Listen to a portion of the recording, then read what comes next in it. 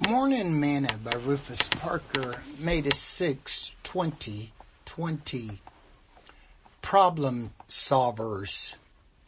If there be therefore any consolation in Christ, if any comfort of love, if any fellowship of the Spirit, if any bowels of mercies, fulfill you my joy that you be like-minded, having the same love, being of one accord, of one mind. Let nothing be done through strife or vainglory, but in lowliness of mind let each esteem others better than themselves.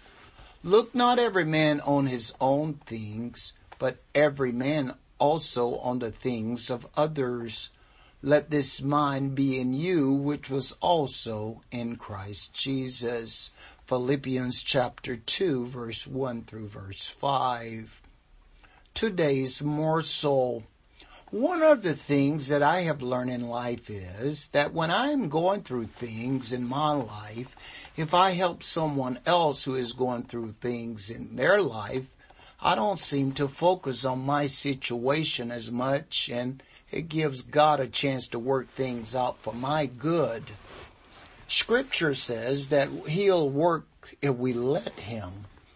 Paul admonishes us not to look on our own things, but every man also on the things of others. We are all called to promote God's glory and salvation to men, not to harbor it unto ourselves. No one is at liberty to live for himself or to disregard the needs of others.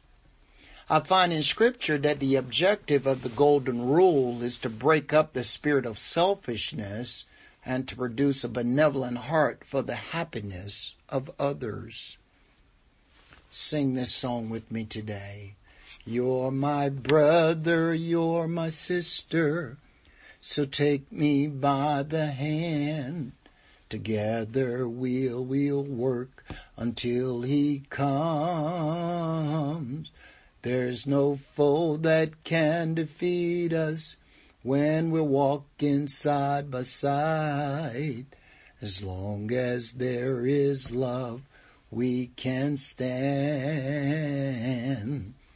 Thought for today: the best way to forget our own problems is to help someone else solve theirs.